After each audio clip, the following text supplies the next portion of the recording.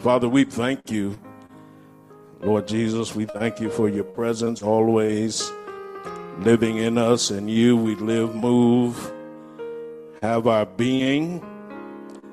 Thank you for your word that is our bread, our life. Thank you for your presence that is our life.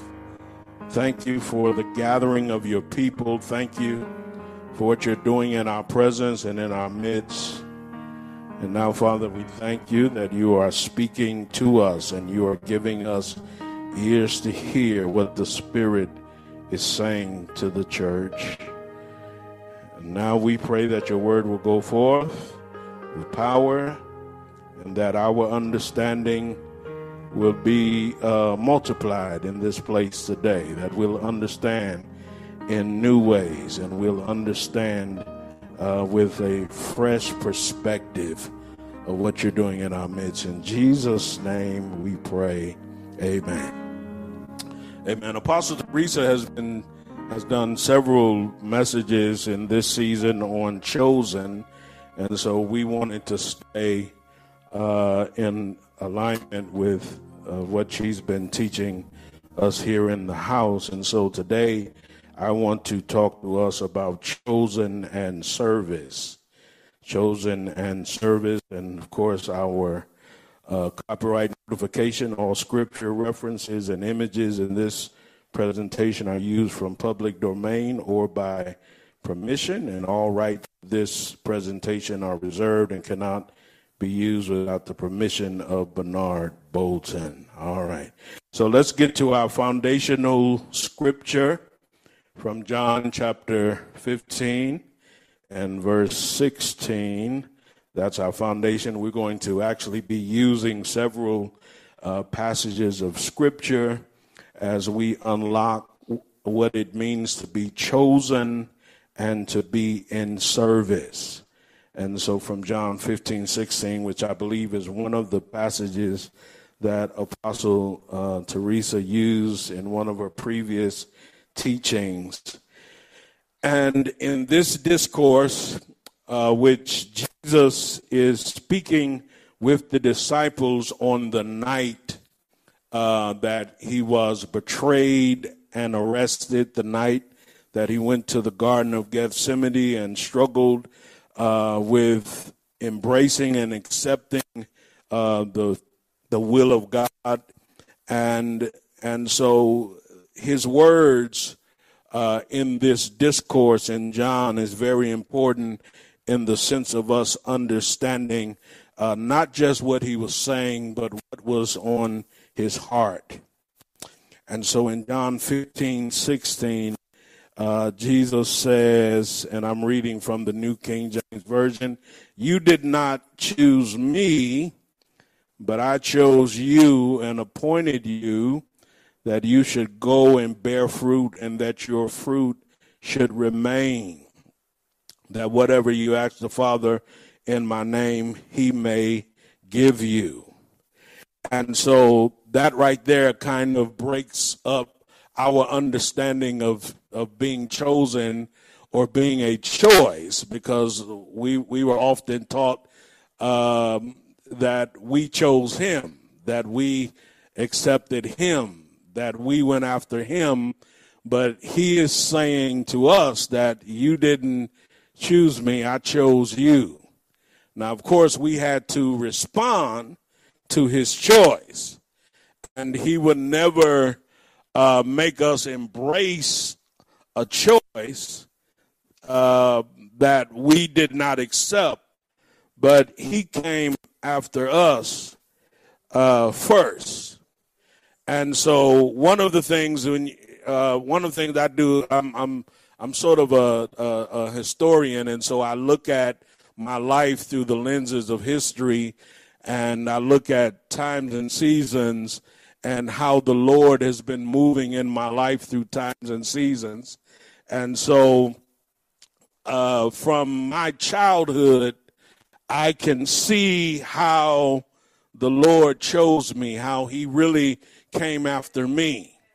And I've always had a love for the church, and I've always loved going to church, and I loved going to Sunday school. And in Sunday school back in the 70s, in the 70s, we had those little cards with the biblical characters on there. Anybody remember that? I may be the oldest in here, but we would have those Sunday school cards, and I remember the pictures of Jesus on the little cards, and the picture of Moses and Abraham, and he was choosing me. He was actually giving me a heart as a small child. He was giving me a heart for him. And so when you look back over your history and you consider the place where you first encountered him, it wasn't that you found him, it was that you was responding to him finding you. You were responding, and it's always better as a child because you don't have the pressures of adulthood. You don't have all of the choices that come with childhood. And so as a child, many of us were chosen, or we were chased, or he went after us until we finally said yes. So our choosing is really more about him than it is about us. Now we're the benefactors of him choosing us, but we must always understand that him choosing us was more about him than it was about us. All right, and so that makes him central in this business of being chosen. We were chosen not to be a favorite, even though we all are his favorites. But we were chosen because he had a reasoning that he wanted to manifest in our life. So I want us to look at chosen from the Hebrew word, and I want to unlock these Hebrew letters because and understand that Hebrew is a prophetic language. And so as a prophetic people, you don't have to speak Hebrew, you don't have to be Hebrew, but Hebrew unlocks some of the secrets of the kingdom of God, and it reveals to us the heart of God. I actually learned, I was introduced to the Hebrew alphabet in the School of the Scribe in February of 2013, more than 10 years ago. And it was one of the things that happened. So I'm talking a lot about myself because I want to give y'all the context, because a lot of times we're finding ourselves in new places, and we need to understand that even though it's a new place, that the Lord had been doing that in your life. You just wasn't aware of it. One of the people that I'm currently working with as a coach / mentor, I heard the Lord say that the reason why she's ready now and she's responding to the changes in her life is because she is becoming aware of what I've been doing, even though I've been doing this for 30 years. So for many of us, the Lord has been doing things. Jesus has been moving for decades in your life. He's been moving for years, generations in your life. But it is only when you become aware, when your eyes, the eyes of your understanding become open, that everything becomes clear and clear and clear. And so when I went through this course in the School of the Scribe on the alphabet or the Hebrew alphabet, as a child in my neighborhood, I grew up in Cleveland, Ohio, and there was a Jewish synagogue in my neighborhood. And I used to walk to that synagogue, and I used to just love to go into the synagogue and look at all of the different furniture in there. I would look at the structure of the building. It was a very large building, and at certain times they left it open for the public. Not understanding, because I got scared for a minute, and I said, I wonder, is the Lord, making me a Jew? Am I going to have to leave the Baptist and become a Jew? But I was drawn toward the Jewish religion. And it was only when I came to the school of the scribe 30-something years later, and the Lord said to me that this is your heritage. And I began to understand he was familiarizing me with the Jewish faith and the Jewish people, not that he was making me Jewish, but he was adding something to my heritage and to my history. And so this is what the alphabet is, y'all. This is our heritage, spiritual heritage. And if we have an understanding of the Hebrew, remember the word Hebrew means he who goes beyond or he who crosses over. And so we are a crossing over people. Is that right? We are people who Jesus is calling to go beyond. We are a going beyond. Abram was called the Hebrew because he came from across the river. They had never seen anybody like him. And that's who we are in Jesus. In this new covenant, we are people going beyond. Don't let the mess in our society keep us from going beyond. Don't get caught up in the problems of this current world, even though there are many. Keep us from going beyond. We are crossing over. So this word chosen, the Hebrew word bara, and I want to look at these three Hebrew alphabets. The Hebrew alphabet, it starts on the. It's not like our English. That's all I'm gonna say. It's not like English, all right. And so the first letter is in a different place, and that first letter is the bet, and bet is the letter for the sun. Okay, the letter in the middle is the letter Hey. Hey is the letter for revelation. The last letter is Resh. That's the letter for the head or the mind. So this word chosen, when Jesus says, I chose you, what Jesus is unlocking to us is that we are sons. We have been chosen to be sons. That's our identity. That has nothing to do with masculine versus feminine. That's the spirit. In the spirit, we are all sons. We are sons, and we are being made into a house. And in Hebrew, it talks about how the house of Jesus is greater than the house of Moses. We are the house that's being made. That's why we are only better when we are a community. Because a house has many rooms. Every one of us is a room in the house. But what makes us powerful is that we are a house connected. We are a house together. We are being put together as a house. So the house has to have order, and the house has to have attractiveness. And if you don't like your house, you're not going to want to be there.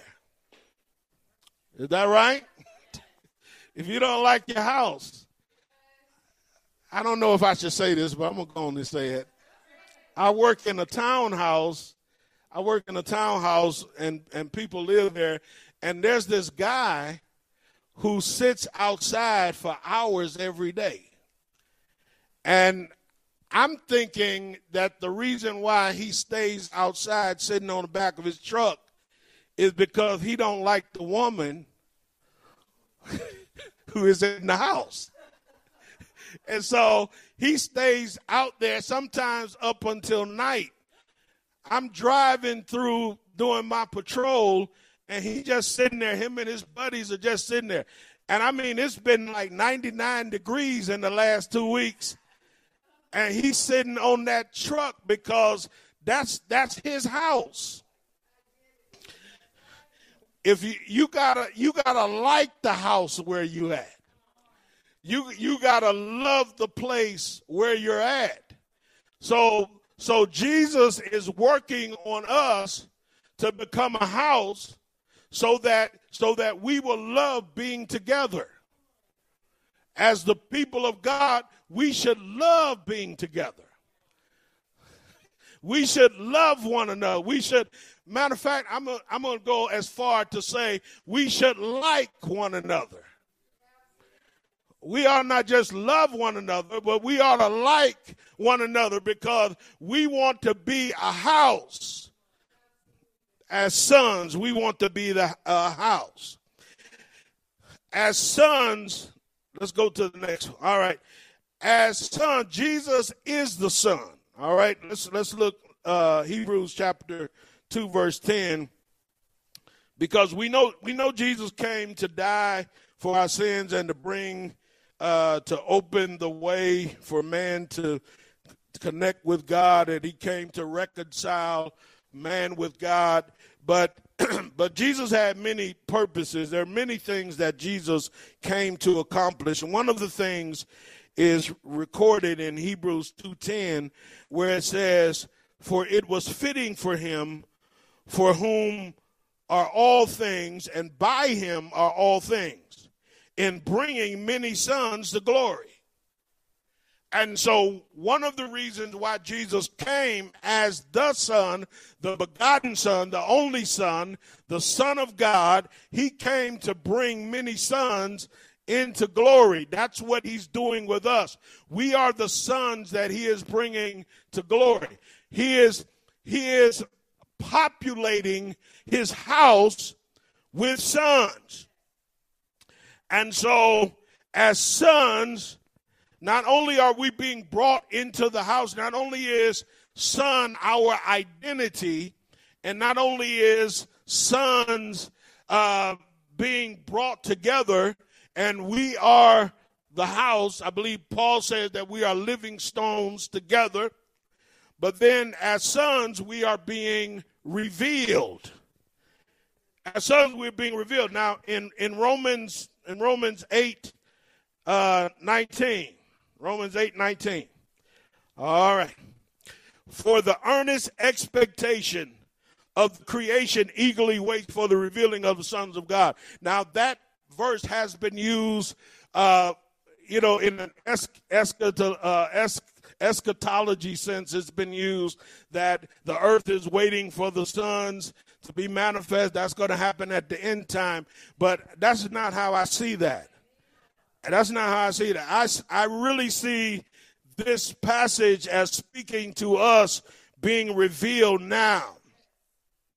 Because verse 18 says, "For I consider that the sufferings of this present time are not worthy to be compared with the glory which is being revealed in us." And so the revealing of the sons happens when we suffer in the present. One of the purposes, and God is not the author of our sufferings, but God can use our suffering. He does not send us suffering. He does not. Sometimes suffering comes because of people in our lives, and sometimes suffering comes because of the consequences of our own actions. Sometimes suffering comes because of the activities of the government that we are a part of, or sufferings come because of the way the nation is going. All right, but God can use your suffering, and it is your suffering in the present. So if you're suffering now, I'm not trying to spiritualize your sufferings, because suffering hurts.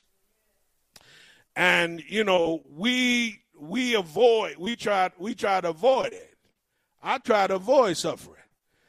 So if I see a person coming into my life that's going to cause me to suffer, you got to go.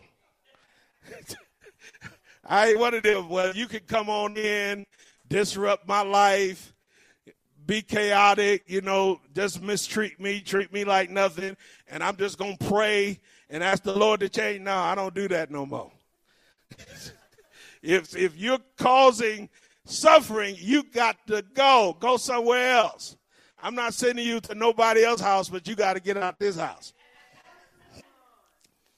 But our suffering in the present, what we are going through now, and I want to comfort someone because the Lord gave me this word. This is the word of comfort because many of us are suffering. You're either suffering physically, you're suffering emotionally. Many of us are suffering financially because there is a worldwide desolation that's coming forth in the earth. And even though we are the people of God and God is creating a Goshen for us, Goshen is not automatic. We got to find our place in Goshen.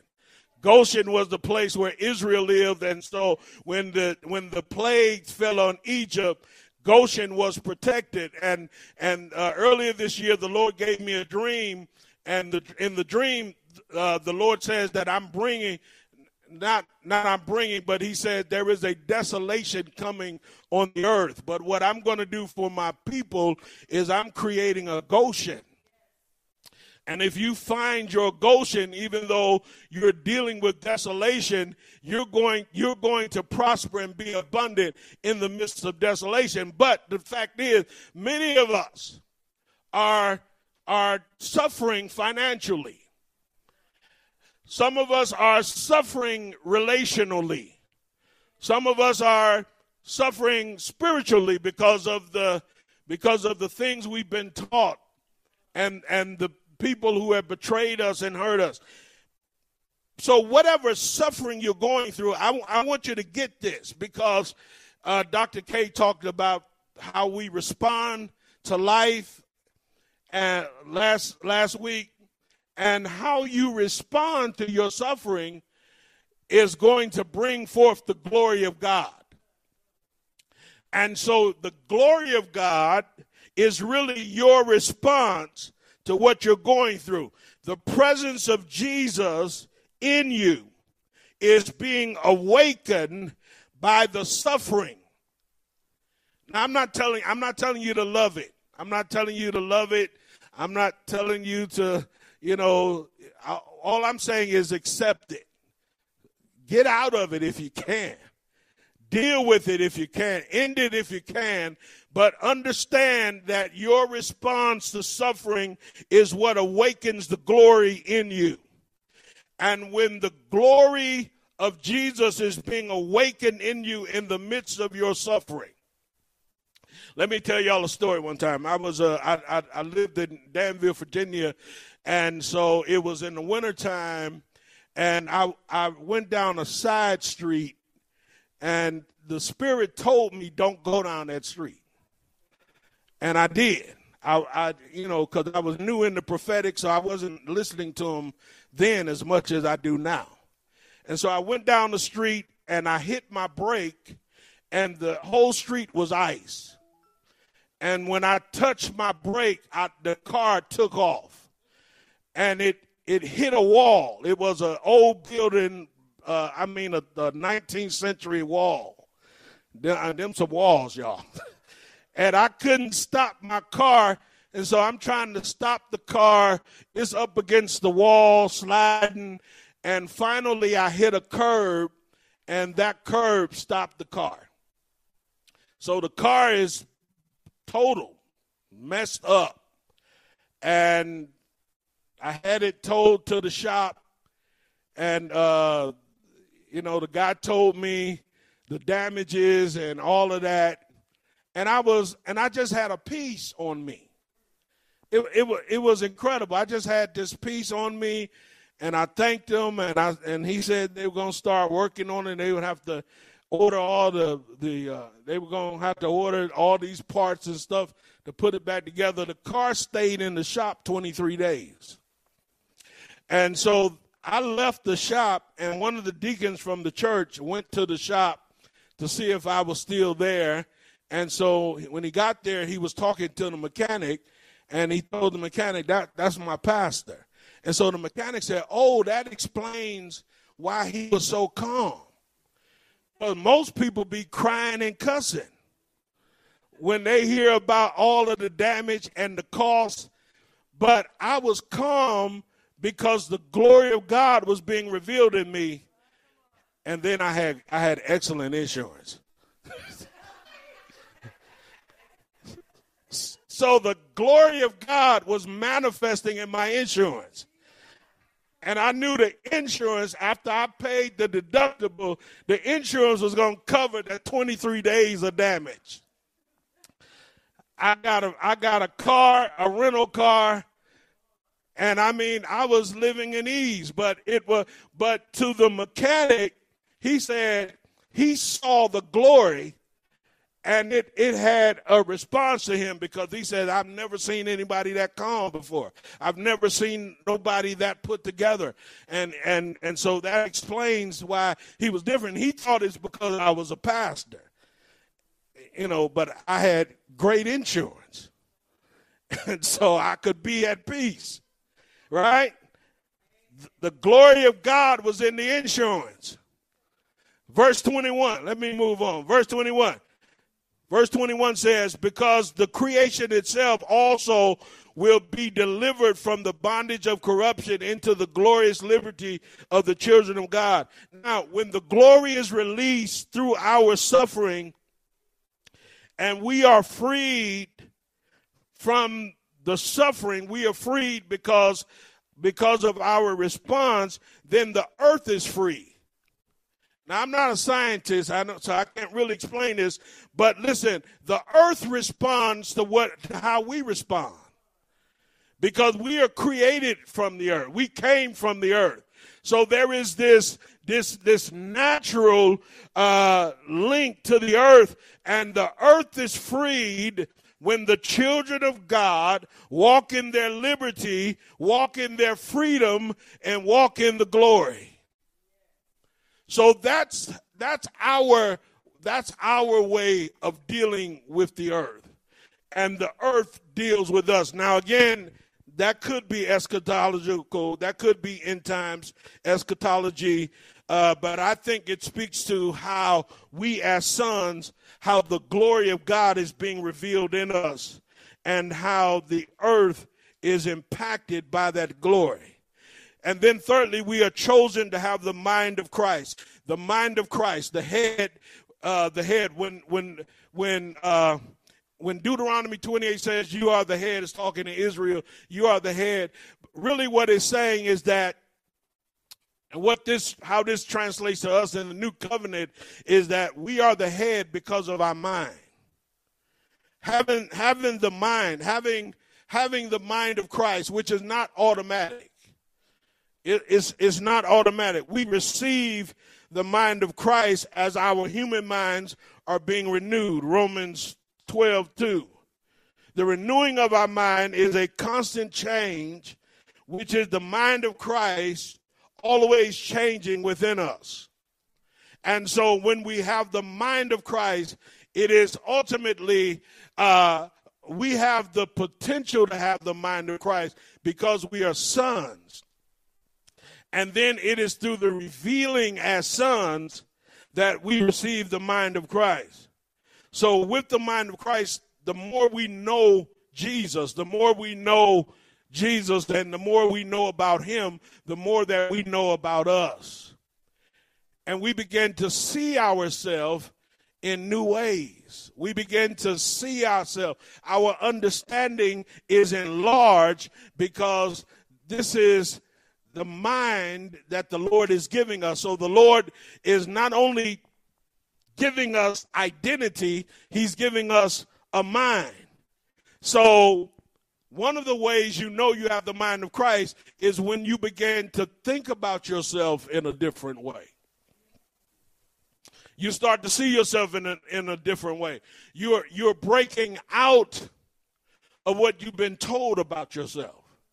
And you're coming into this mind of Christ where now you know more about yourself. You know more about your purpose, which answers the question why you were born and why you are alive in 2023.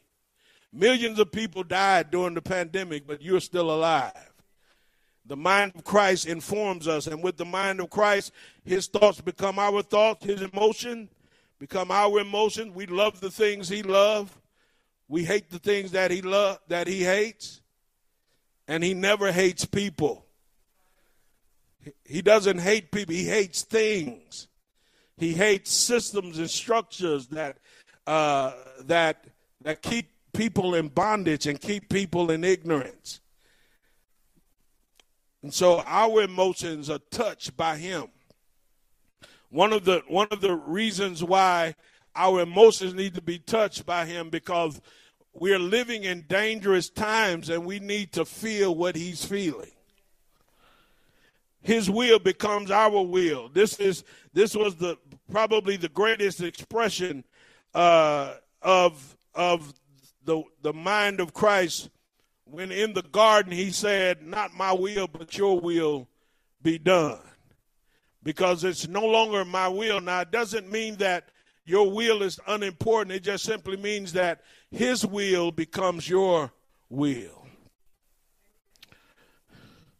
So then Jesus says, I chose you to go. I chose you to go. Going back to John 15. I chose you to go. That word go means to live, move, and be. I chose you to go. This is what serving the Lord looks like. Thankfully, we who have received the revelation of the apostolic and the prophetic, we now understand that it's not going to church. We understand that there is still a purpose for community coming together as we do every Saturday.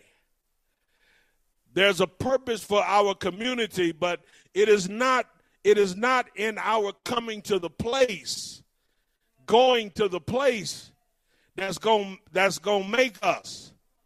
It is when we leave the place. It is when we leave the conservatory. It's what we're doing in terms of ministry. It's what we're doing in the marketplace. It's what we're doing in the earth. I chose you, Jesus says, to go. I chose you to go. I chose you to go. And so that going, all right, that going means I chose you to live. He wants you to live. He wants you to be in movement or to be in motion.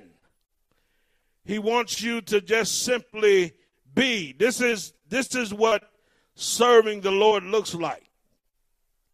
And then he said, I chose you to bring forth fruit. In your going, I want you to bring forth fruit. The Lord used the word bring forth 3 times in creation as he was creating the heavens and earth during the first 7 days. In Genesis 1, he used that word bring forth. Bring forth means to live, to love, and to possess. All right? So when the Lord says, I want you to bring forth, he's saying, I want you to live. But I want your life to be a testimony of you being my son. I want your life. I'm not just about you living religiously.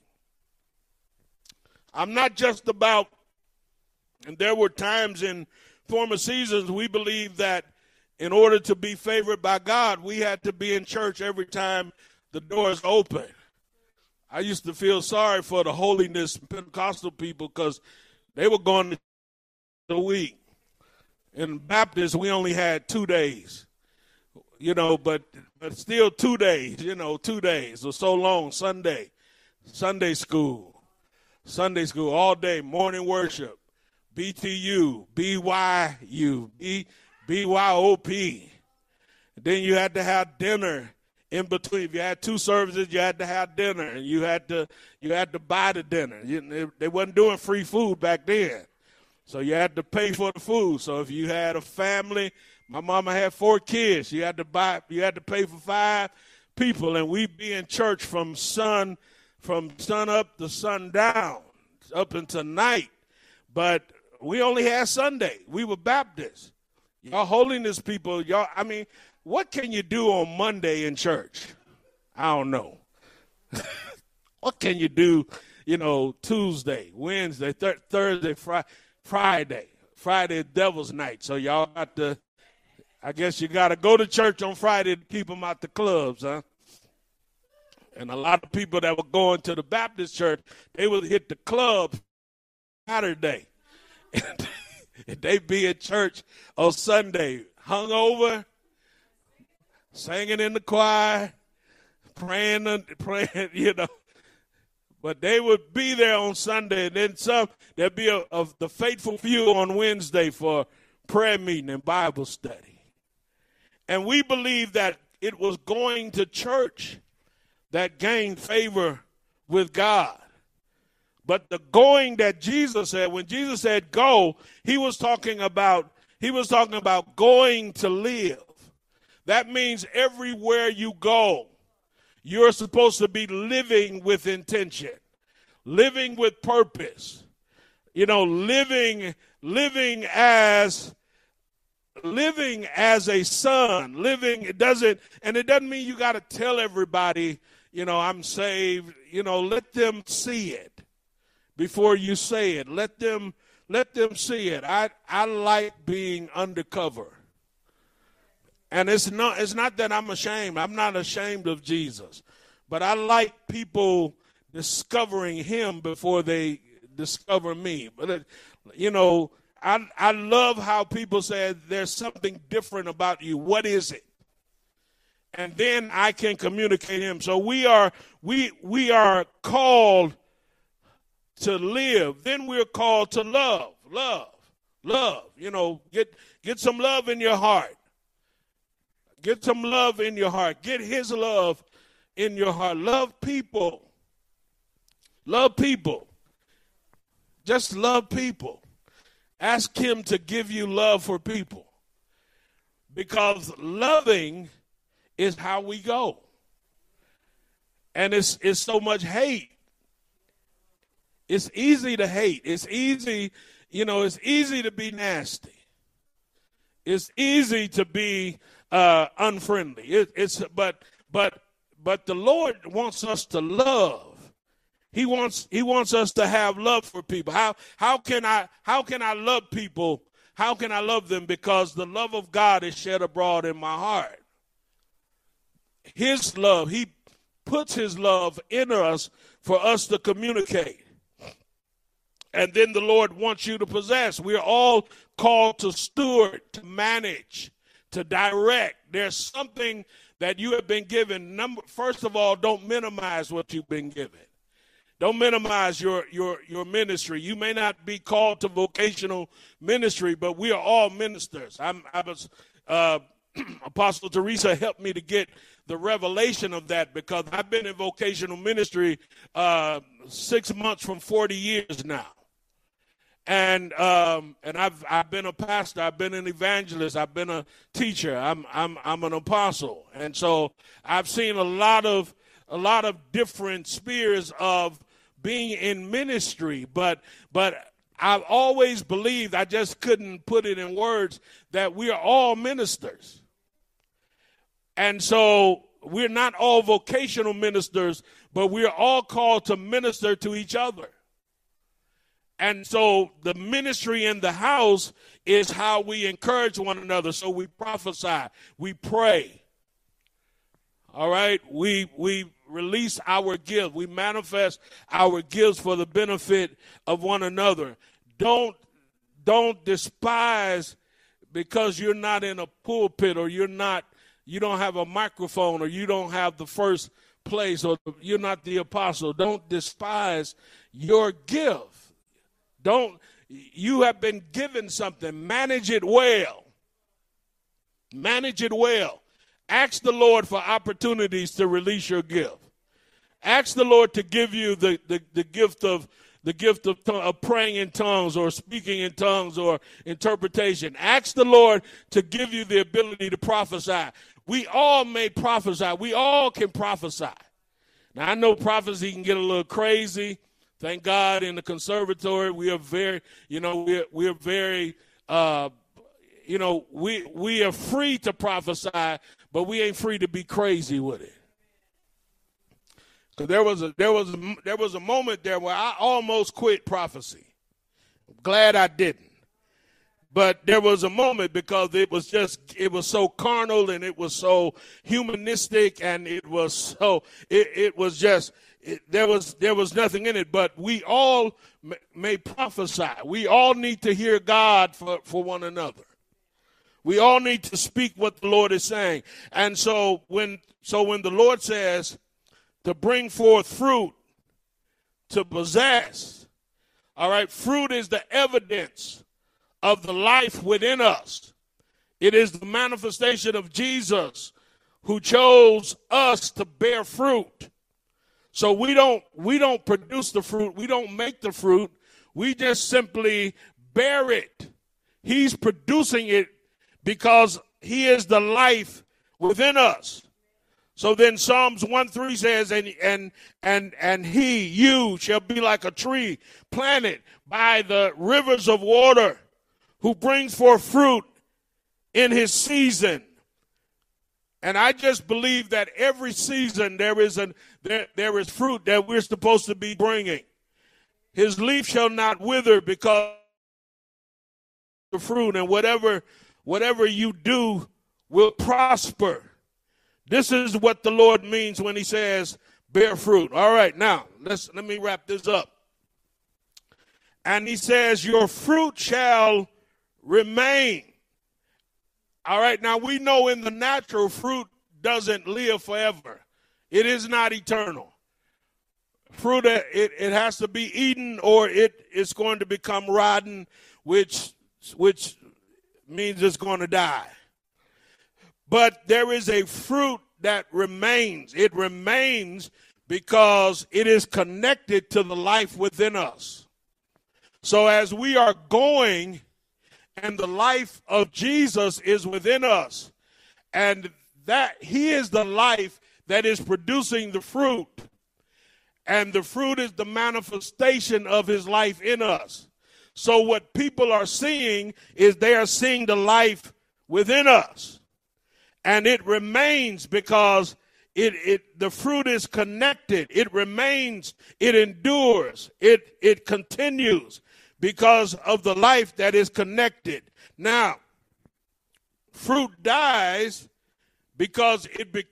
fruit dies when it becomes disconnected from the vine that's giving it life. Your fruit is your service. It's your ministry.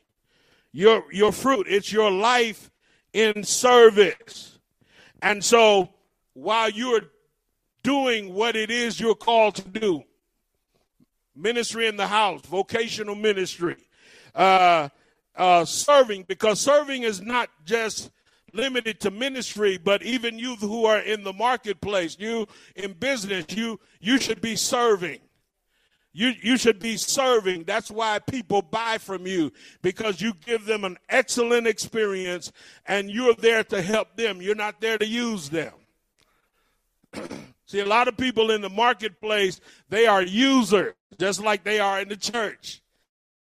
A lot of people are users, but when you are a servant and the life of God is within you, then you're still serving. You're just serving in a different spirit. Don't confuse the two. One of the things that I do as a coach, I'm a ministry and marketplace coach, and I'm helping ministers kind of learn the difference between marketplace and ministry, because the reason why many of us many ministries have been corrupted is because they are doing their ministry like they do marketplace.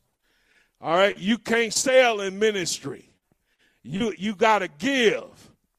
Now, if people give, that's a blessing. If people give in response to what you give, but you can't go with an expectation of selling. You want to sell something, go to the marketplace. Get you a Facebook page, a website, get you a YouTube channel, and tell people that you're selling. Don't be trying to hustle them, because if you're doing the marketplace in the name of the apostle, then eventually you're corrupting your gift and you're bringing confusion to the people. And so there has to be a difference. The Lord says, I'm raising up those who are in ministry in the marketplace, because for centuries now we've been told that, if you're in the marketplace, you got to leave the marketplace and go into ministry and then suffer. Go broke. Be happy being broke. Don't expect no money. Just serve and be in ministry and pastor, and don't ask for no raises. And so as a result of that, we have, many of us, even if you didn't take a vow of poverty, you embraced a lifestyle of poverty by going into ministry. But the Lord is giving us an understanding now that we can do both. We can do ministry because we are called to it. We can do marketplace because we have enough intelligence and we have enough wisdom to create products that people want. All right, that people want. And so there's a difference. So be a servant. That's all I'm saying. When you become disconnected, it is the fruit begins to die. It's not remaining. It's dying. It is losing its life. Why? Because it is disconnected from the vine. Now, because I'm a church historian, I've been looking at the church. Really, I've looked at the church in America over the last 4 centuries now. But for the context of the contemporary church, I've been paying attention to the revivals and movements of God from the 90s. Why the 90s? Because I entered into the pastorate and really entered into full-time ministry in the 90s. And so in the 90s, there were several revivals that broke out in the church. There was the Brownsville revival. Some of y'all may not know anything about that. There was the Toronto Blessing. And then among African Americans, among us, there was the Full Gospel Baptist Fellowship. Now, they don't call that a revival because it looks more like a denomination, but it was a revival because what happened in Full Gospel is that a lot of Baptists came into an understanding that we can speak in tongues. And our women can be in ministry and women can be pastors. And that was a move of revival. And in its early days, there would be up to 50,000 people in their annual meetings. And so these 3 revivals broke out in the 90s. The 90s really was the decade of revivals. But revivals never last. You know what I learned in history? The reason why revivals don't last is because when revivals start, it is connected to the vine. It is the Lord who is doing it. The Lord who is moving through his servant. He's moving through the church, and people are getting saved, and people are getting healed, and people are coming into new understanding about God and revelation. And then the revival always ends. There's no revival that's ever lasted more than 5 years. Even the Full Gospel lasted for about 20 years before it started dying. And do you know why it dies? Because it becomes disconnected from the vine. As long as God is in charge, as long as Jesus is running it, it's going to keep living. because he is divine. But what happens to man is man says, well, thank you, God, for giving us this.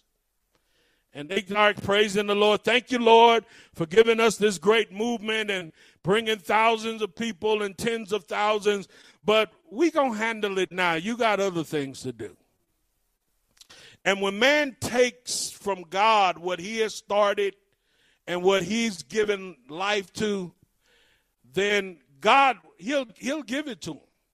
And that's what God does. Every movement, every revival, God, when man wants to take it, God give it to him, and then the revival starts to die. And the movement starts to die. And so every ministry that dies, it dies because it is no longer connected to the vine. Let this be a warning to you.